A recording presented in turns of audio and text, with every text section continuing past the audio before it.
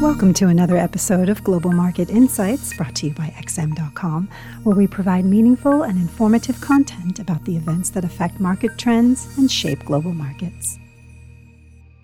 Welcome to XM.com. This is the Market Comment podcast for Friday, March 1st by Rafi Boyadjian. I'm Cristina Marujas. Shares on Wall Street ended the month at all-time highs on Thursday and are set to maintain the buoyant mood in March as a summer rate cut in the U.S. looks more certain following a decline in the Fed's preferred inflation gauge and some encouraging commentary from Fed officials. The all-important core PCE price index eased slightly from 2.9 to 2.8% year-on-year in January, while the headline PCE figure fell to 2.4%. An acceleration in services inflation, which pushed up the month-on-month rate to 0.4%, didn't seem to faze investors. A sharp slowdown in consumer spending during the month and a slight pickup in weekly jobless claims probably offset any concerns about sticky services inflation. However, what likely reinforced the optimism in equity markets is the unified message from the Fed that whilst there is no urgency to cut rates right now, looser monetary policy will likely be necessary later in the year. Yesterday's remarks from Williams, Goolsbee, Daly, Mester, and Bostic suggest that policymakers are all on the same page when it comes to the interest rate outlook and that 3 rate cuts remains the baseline scenario. More Fed speakers will take to the podium later today, including Governor Waller. But if there's anything that can spoil the positive tone, it's more likely to be the ISM manufacturing PMI that's also coming up,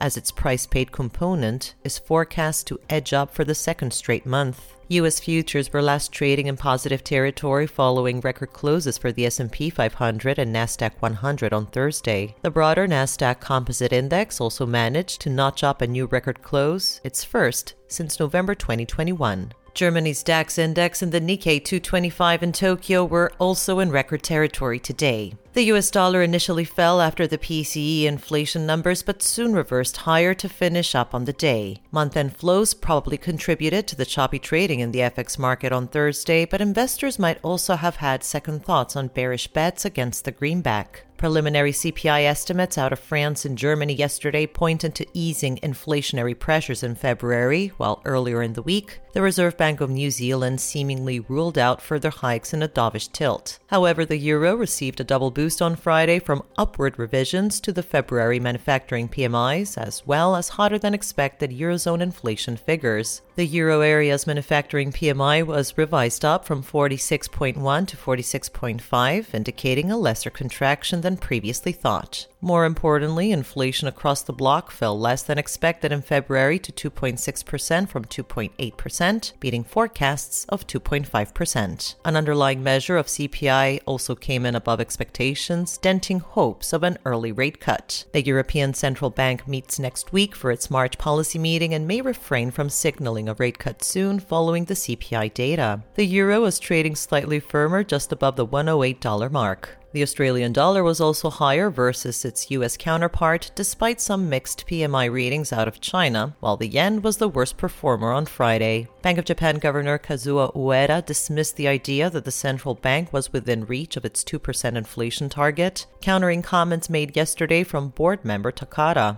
Ueda maintained his stance that much will depend on the outcome of this year's spring wage negotiations. Hence, a rate hike is still possible, but far from being guaranteed. The yen slid on Ueda's remarks overnight, reversing the prior day's gains, with the dollar recovering back above 150 yen. In commodities, oil futures gained more than 1% on reports that OPEC Plus will likely extend the voluntary production cuts by at least another 3 months when they meet next week. This was the Market Comment Podcast at XM.com. Have a great weekend.